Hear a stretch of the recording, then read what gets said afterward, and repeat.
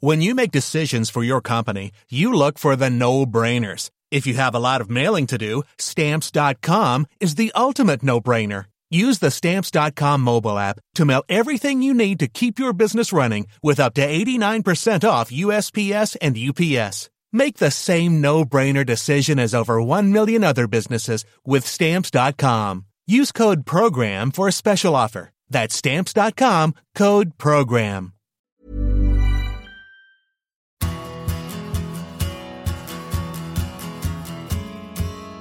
Hello and welcome to the big interview with Graham Hunter. This is part 2 of our Q&A show for January. I'm Neil White. I'm joined by Graham Hunter, the host of the big interview, and Pete Jensen from La Liga Television, and our special guest for these Q&A shows.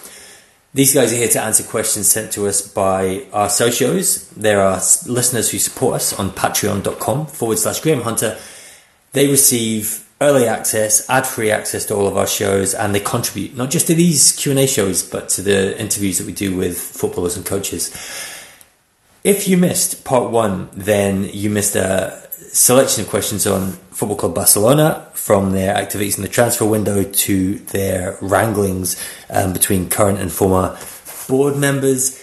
Today we're going to move away from Barcelona and look at the rest of Spanish football, starting with a question from Robert McIntosh. Socio Robert McIntosh asks, do you see redemption happening for Anthony Martial at Sevilla? If so, what does that tell you about how his talent was managed at Manchester United? Sevilla did a great job, by the way, trailing and then announcing this signing on social media. Were they right to be so excited? Graham Hunter, what do you see in the tea leaves from Mr. Martial? Let's go to our very own Six Panther on this one, because Pete has been spending some time in and around Seville. I have strong views, but I think it's right that Pete leads. They're very excited about him, and well, they might be. And Manchester United fans might think, well, you're really getting excited about Martial. You haven't been watching him recently. But from Sevilla's point of view, I think it's seen as a signing that can, if not win them the league, certainly keep them in the scrap right until the end of the season. Graham's right. Sevilla did something yesterday. What was yesterday? Yesterday was Thursday, wasn't it? No, yes, yesterday was Thursday. Monchi spoke. Ivan Rakitic spoke. Yeah, they're delighted, and Rakitic as well, saying that he thinks the arrival of Martial maybe even will help convince the likes of Diego Carlos that he should stay to the end of the season as well. And Monchi revealed a little bit later on in this call that as far as he's concerned, he spoke to Newcastle 3 days previous, and both sides put their negotiation position forward, and as far as Sevilla are concerned, it's closed. That and then he's going to stay, Diego Carlos. So if that happens, if Diego Carlos does stay, with the signing of Tecatito and Martial, then they've had an excellent window, and they've made signings that will keep them in the race right until the end. Remind me of when Freddie Caruti arrived from Tottenham. Obviously, a completely different player, but you wouldn't have heard any Tottenham fans when Freddie Canuti signed for Sevilla saying, "What the hell are we doing getting rid of Freddie Canuti?" And of course, he went on to win. I think it was 6 trophies, and he's the 4th highest scorer in Sevilla's history. Sevilla is a strange place. It's like a convalescence home. That's the wrong word, isn't it, Graham? It's not a convalescence home. It's somewhere you go and you just, they plug you into the wall and you just come alive again. It's a great place to play football. And even in the press conference, actually, Martial, at the start of the press conference, when he was presented the previous day, his kind of head was down and he wasn't looking at any of the journalists when they were asking the questions, and he looked pretty miserable and not particularly happy to be there. By the end of the press conference, there were a few jokes, as there always are, provoked by the mix-ups with translations and one thing and another, and he was laughing and smiling and looked as if he was having fun. And if the same things happens on the pitch, then it'll be fantastic. A quick word about Tecatito, by the way, named after a Mexican beer, because he was signed by a club in I think in Monterrey, and Monterrey was sponsored by just about every beer brand in North America, apart from Corona, and his real name is Corona. So obviously, when he signs, they say to him, "Well, you can't possibly put Corona on the back of your shirt. We're going to have to give you a different name." And Tecate, I think Tecate is a beer name, one of the many beers that was sponsoring this club. And of course, he's the smallest player, so he became Tecatito. Tecatito, and he's been lively when he's come on, and I think he started the last game. So 2 good signings for Lopetegui, and if En-Nesyri hits the ground running as well when he returns, and Diego Carlos Koundé together in the centre defence, they can go the distance. They can keep breathing down Real Madrid's neck right until the last weekend. We're going to get to broader issues around Sevilla's title challenge, but right now, what did you think when they landed Big Ant? I like any deal where Monchi is sure. Not every Monchi deal across his 21-year history at Sevilla has been an outright success. Very few of them have been failures. Very few of them have proven that they're failures that nick off to another club and suddenly erupt. His pursuit of Martial has been really firm. Irrespective of just the simple numbers at Manchester United, I think Martial is not only extremely gifted, he's something that Seville don't have at the moment. He's got a burst of pace in small spaces that even the likes of, let's say, Papu doesn't bring. Neither En-Nesyri nor his very far down the line deputy Rafa Mir have got. They're both big and explosive, but neither of them have got the deftness of feet and the little slalom runs or nice wall passes around the area that this guy's got. Suso's got that on the other side, but he's been out for the majority of the season and has been a desperate loss. And we could go into other players because Ocampos has madness in his genes and he spews it out all over the pitch and it's uplifting and it's crazy and he's like an electric Ted McMinn, if you'll.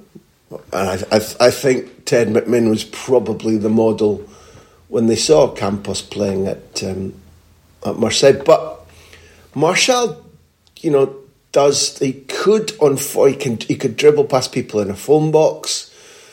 His goal record isn't prolific, but he's got a decent record against, if you look at it across his career, his very best percentage record against a big club is against City, where he's got a healthy number of wins and a healthy number of goals. Other than that, he tends to score against stubborn middle-ranking clubs, and that's part of what Sevilla need to do if they're to win the title. And I like the idea that he's got a speed, a flair, and a show-offiness. He's a player that if he believes the team and the crowd are with him, he can produce special moments. I don't think he's a guy whose character or whose flamboyance takes that club and that city by the scruff of the neck. But I think he is somebody for whom, as Pete hinted, Sevilla could be a marvellous platform. And if you look at their score lines, if you even look at their last 2 performances, where had they won instead of drawing, and frankly, they probably could and should have won both games, irrespective of the absences that they were suffering for various reasons. It was a cheeky wee goal they were missing. Now you can find that in an out and out penalty box number 9, but that's far more difficult to produce than a Martial is. So without saying it's a guarantee, this podcast knows Martial inside out. I think that what we saw both at Lyon and at Manchester United suggests that Sevilla have moved forward with Martial, and if there's a click in terms of attitude, in terms of asking him to do the right things, keeping him fit, him loving the crowd atmosphere at Nervion. Let's wait and see. Pete's closer at the moment to Lopetegui much than I am. Lopetegui's a demanding, pushy, almost bullying kind of coach. That's the one I'm waiting for. But if that goes well, Martial can undoubtedly help Seville win a trophy. And remember, the Europa League culminates at the Nervion. That's where the final is held. So they've won it regularly. What they haven't done is won it in their own stadium, and that's an objective too. Let's stay at the Nervion, stay with Sevilla, Lopetegui and Monchi. Is their title challenge, asks our sponsors Bet365, the reason they were reluctant to sell stars during the January window, such as Diego Carlos? Now, we are jumping the gun by a few days, but Pete, we're going to come back to you on this because you have been in touch with Sevilla much more recently. First of all, let's start by covering ourselves. Do you think Diego Carlos is still going to be a Sevilla player in 3 days? And then how much has their league position and their form played into their strategy this January? Yeah, Sevilla believe that they've received the last offer that they're going to receive from Newcastle, and that they've turned it down, and he'll be staying. And the only thing that will change that is if Newcastle change their tune and make a ridiculous offer, which will, by the way, destroy Sevilla's title chances, because it leaves them with so little time to get themselves sorted. Even though we know that Monchi has a list of 10 players ready to step in for when eventually someone is sold. I think they can sustain the challenge. Sorry, that wasn't the question, was it? The question was... No, it was going to come. It was going to come. The question was, is the fact that they're going to sustain the challenge reason why they've been able to keep players, or why they want to hang on to players? I think Monchi knows this is the time. I think Monchi knows that if it's now or never. I mean, he won't say it, but the state that Barcelona are in is not going to last forever. Atletico Madrid are in an awful mess as well, and let's not get carried away just because they beat Valencia with a dramatic last goal. It doesn't change a lot about the situation that they're in under Diego Simeone. So it's only Real Madrid, and Madrid have shown in recent weeks that maybe Carlo Ancelotti's decision to pretty much not rotate in the first half of the season is going to come back to bite him on the backside in the second half. We'll see. Madrid are the clear favourites because they've got in Alaba and Militao probably the best central defensive partnership in the league, and in Vinicius and Benzema they're certainly the best attacking partnership. But if Sevilla have Diego Carlos and Jules Koundé, and neither of them are too depressed about the fact they haven't gone. Now, Monchi was asked yesterday, is Diego Carlos upset? And he said, well, I saw him this morning and he looked happy enough. The size of him, if he was upset, I might have to change my mind. So, he made a joke of it. Sevilla have a tendency for players not to get too upset and to see things out. And both Diego Carlos and Koundé, I'd imagine, will maybe leave in the summer. Sorry, Graham. It drives me into an absolute rage, this whole issue. So, sponsors Bet365. Here's my side of it. Pete's analysis of Sevilla is perfect. What about, when I started in full-time journalism in the early 90s, one of the things that, without internet, without Twitter, and without, a great grasp of foreign languages, I decided to do on my own back was to phone up, correspondents for Nantes or Panathinaikos or Mallorca and say, this story that's bouncing around, is it true? And predominantly they say, well, no, the club allows us into training every day. We speak to the president. It's not happening. It's a load of bull. And that was because clubs or agents in Britain would feed a line out to reporters in Britain. And reporters would go out, as long as I'm being fed, I don't care. Give me monosodium glutamate. Yeah, I'll put that in the paper. Well, bollocks to you. That is echoed now forward to 2022, where if I'm not mistaken, two things have happened. There's an intermediate with a very long surname that would work nicely as a Scrabble bonus answer, who's been telling people, oh, Sevilla will accept this much and I'm the intermediary. And Newcastle have shown the same visionary, clear-headed experience as they did in believing that if you get the yes from Unai Emery in football, that's an absolute guarantee. A yes is a yes in football. They've had a little tickle at it going, it's only Seville. It's only Diego Carlos. Yeah, if we chuck in 25 million or 30 million, that'll probably do it. You're like, get a grip. This fella is in line to win big trophies. This fella is living in a beautiful sunny climate. this fella, come the summer, should he choose to leave at only 29, will command the same sort of wages as Newcastle are offering. Centre-halves of his ability and size and pace are not 10 a penny. And he could sign, if he wanted to leave Seville, for a club that's not going into the Championship. So in all honesty, even though they were whispering worm tongue in his ear about how much he'd earn, which they were, why is this even a story? Monchi was quite clear that although the buyout clause was 85 million was what he'd say they were asking for, nothing under 60 million euros would even be considered. Newcastle didn't want to come anywhere near that. They've said in public they won't give players who are signing an opt-out if we get relegated clause. The whole thing stinks like 10-day-old fish. It was a joke. Would you like me to be clearer? Conclusive. No. I think I have an understanding of your take on that now. Thank you very much. Sevilla, we leave there. We're going to take a quick break, and when we come back, there's going to be a little bit of Erling Haaland. We're going to have a little bit of Atleti versus Manchester United. More soon.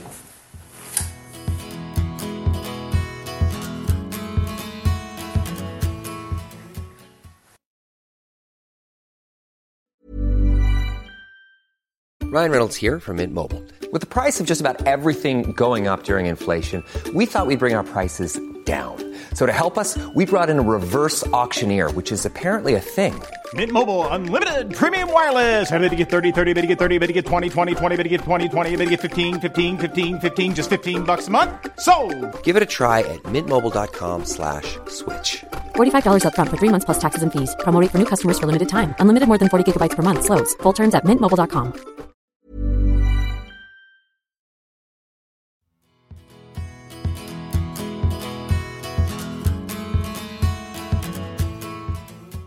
And we're back. I really hope that everybody who's listening to this has tuned into both parts of the big interview that we did with Jan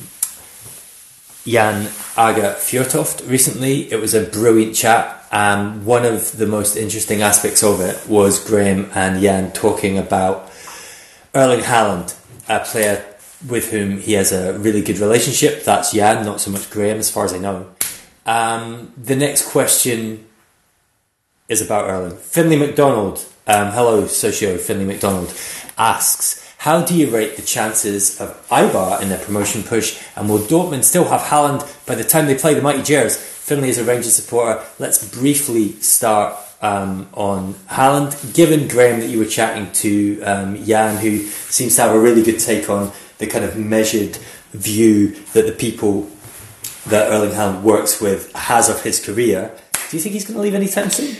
I think that the question probably becomes null and void because at the weekend he scored and came off with an injury that, although I'm neither a Bundesliga expert nor a medical professional, is going to invalidate any idea of him going during this window. Secondly, the idea that he stays at Dortmund beyond this summer seems to me to be ludicrous. He's prodigious in terms of his development, in that his play, never mind his goal rate, marks him out at the moment as potentially one of these extraordinary men like the three Swedes at Milan in the 50s, the Granoli trio, or Di Stefano or Gerd Muller or Jimmy Greaves or Ronaldo or Messi, because his goal rate in a situation where he shouldn't be scoring at that age for a team which is reasonable but not all-conquering, and he can convert his scoring rate into the Champions League, means that at this stage he's marked down as somebody who's genuinely extraordinary. But if you look at the way in which his game's developed, if you look at the way in which he handles with equanimity the massive focus that's upon him, his the speed with which he coped with the move out of the Red Bull organisation and Dortmund and the passionate yellow black wall fans, the demands that are placed upon them there in the Westfalenstadion. To say that he needs another year, a club that isn't guaranteed to be winning big trophies and isn't guaranteed to be competing at the highest level in Europe, given that they were, I didn't anticipate it, but they were roundly thumped in the Champions League this season. It's nonsensical to think that anything other than a brutal injury that rules out the summer market keeps him at Dortmund. So, yeah, you asked me about moving. Not this market, no chance. I don't think there really ever was. I think there's been some jockeying about what Dortmund can demand, whether there was a possibility of an extraordinary sum buying him now rather than when the different clause of about 75 million comes into play in the summer. There was some jockeying for position, but I don't think Finlay there was any danger about him being absent from Dortmund as a footballer by the time they play. Whoever they've drawn, Finlay, I can't remember who they've drawn in Europe, but the long and short of it is that unless he's injured, he'll be playing and scoring at Ibrox. And my opinion is that there's a slight advantage. I think the evidence tells us there's a slight advantage to La Liga clubs, slightly ahead of Manchester City in terms of where he'll end up. And I'm talking minor percentages. And the thing that excites me most is that I think, and Jan Aga Fjortoft, who knows, Alfie the dad really well, played with each other. He's just this week been to interview Erling at huge length, Jan Aga has. And I think they take advice from him too, as the Odegaards did. So what I would suggest is that whether they like it or not, a media storm is coming about. Okay, we don't really need Messi and Ronaldo anymore. We've got Haaland and Mbappe. And it fascinates me to work out, does Haaland want to be at Madrid with Mbappe? Does he want to be at another club where the marketing goes crazy because they get compared all the time? Will that be a factor after the money and the trophy evaluation? I often get turned off by transfer market speculation now because there's literally so much candy floss rubbish spoken. But how that move evolves, the criteria upon which it's decided, that will fascinate me between now and the summer. The other part of Finlay's question, Pete, I'll throw it to you, which is about Eibar and their promotion push. What do you think the chances are of closing that out? Well, they're top, so they're in a good position. They've got a very interesting player scoring all their goals, Stoichkov, whose name is not Stoichkov at all, but of course we have the tradition in Spain where you can basically be called anything you want to be called. And I think I'm not sure what his real name is. I think it's let's see if I can find it now.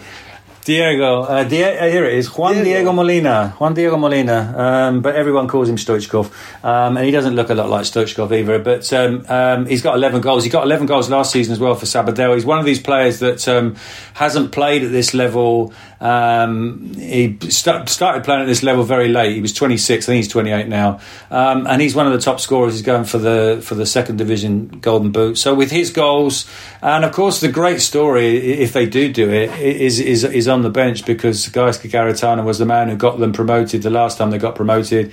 He stayed at the club for that first season. I think the first half of the season they went like a train. They were 8th.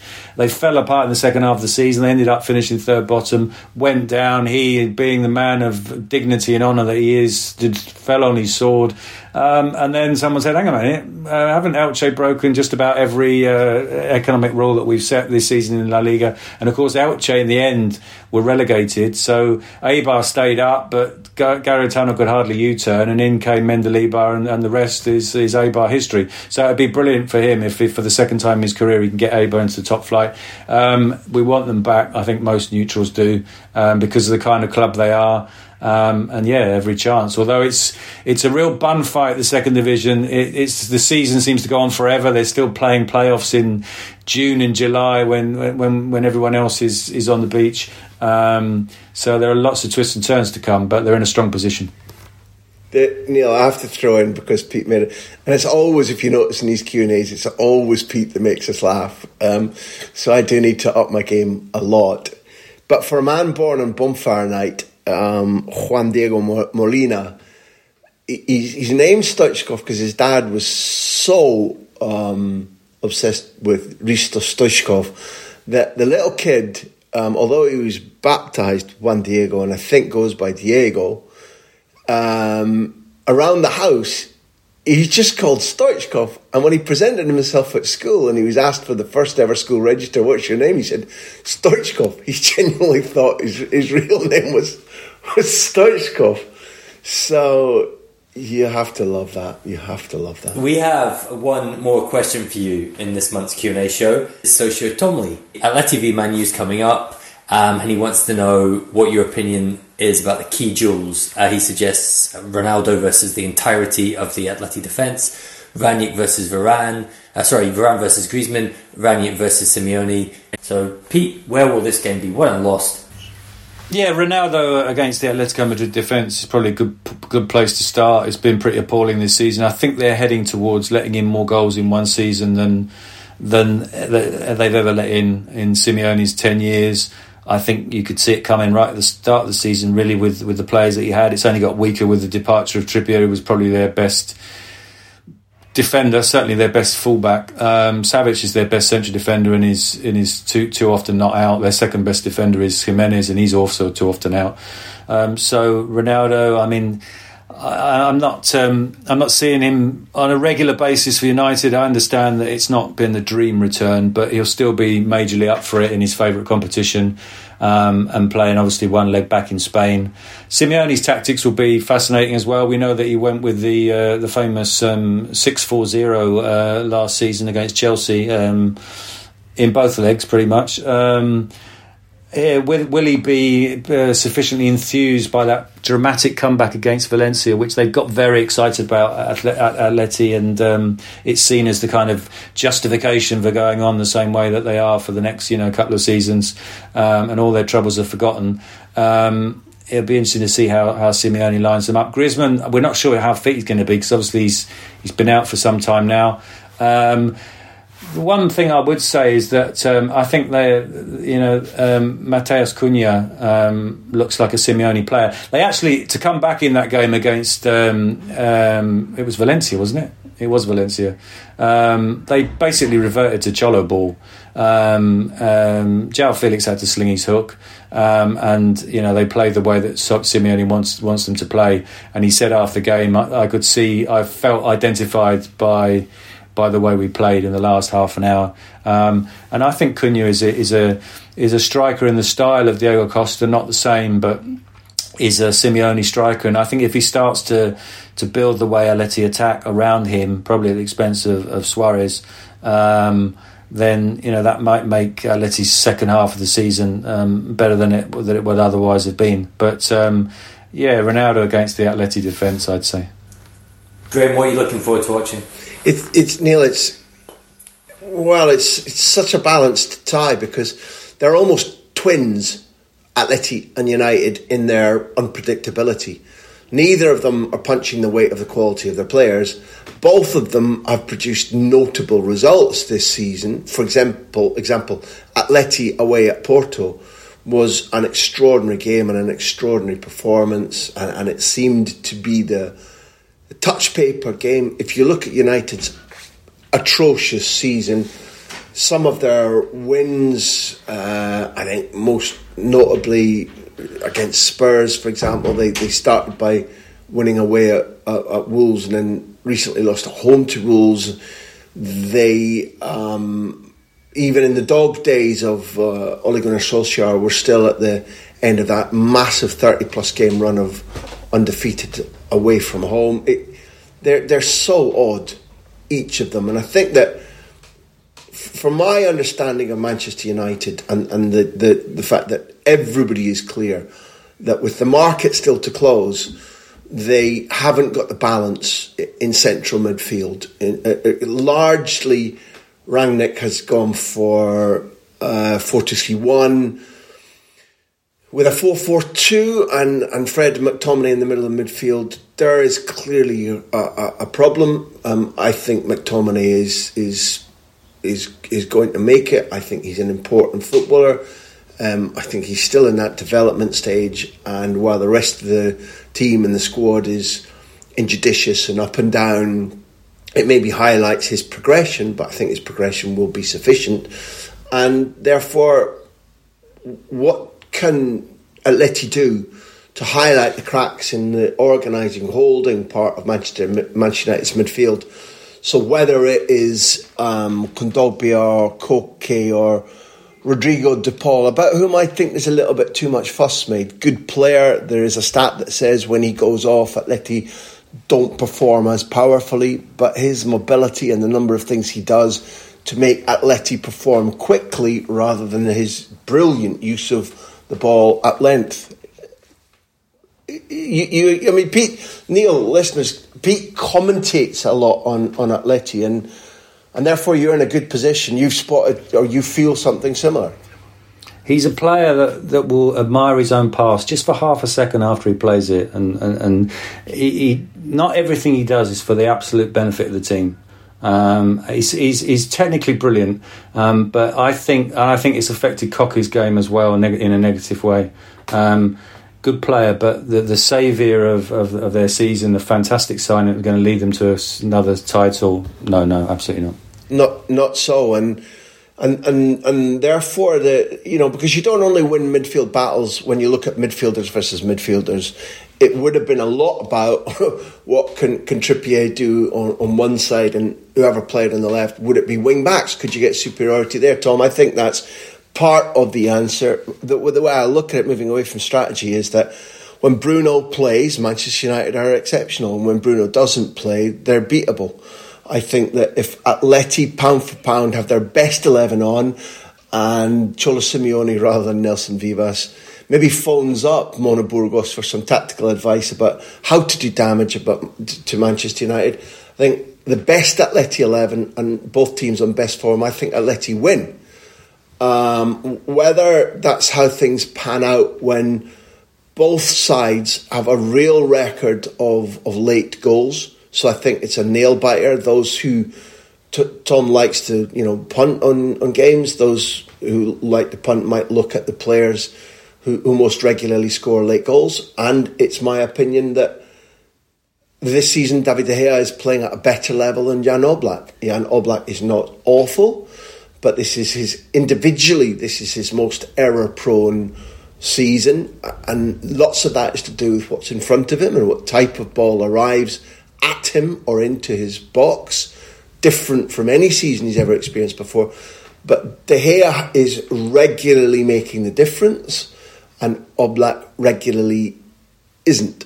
So I think it's massively balanced tie, and there's no point in predicting a winner now and saying because of this you can flip a coin. But Tom, there's so much time. I mean, because what is it? 17th February, I think it's 17th February at least. There's so much time, and I don't even know if I've got that date right, Tom. I apologise. That's certainly when Barca play Napoli. I think there's so much time during which you can see about the Varane effect. I think he's only lost one since he came back. United have only had 7 clean sheets in 30 matches, all comps. And Antoine Griezmann being fit and on form, I think he's probably back for the next club weekend. But is he fully fit and firing on all cylinders for United? That's another big factor. Good tie. Really interesting tie. And that's everything for this month's Q&A show. Thanks to all the socios who sent in questions this month. Graham Hunter and Pete Jensen, thanks as always to you guys. And thank you for listening. Enjoy your football. Bye-bye.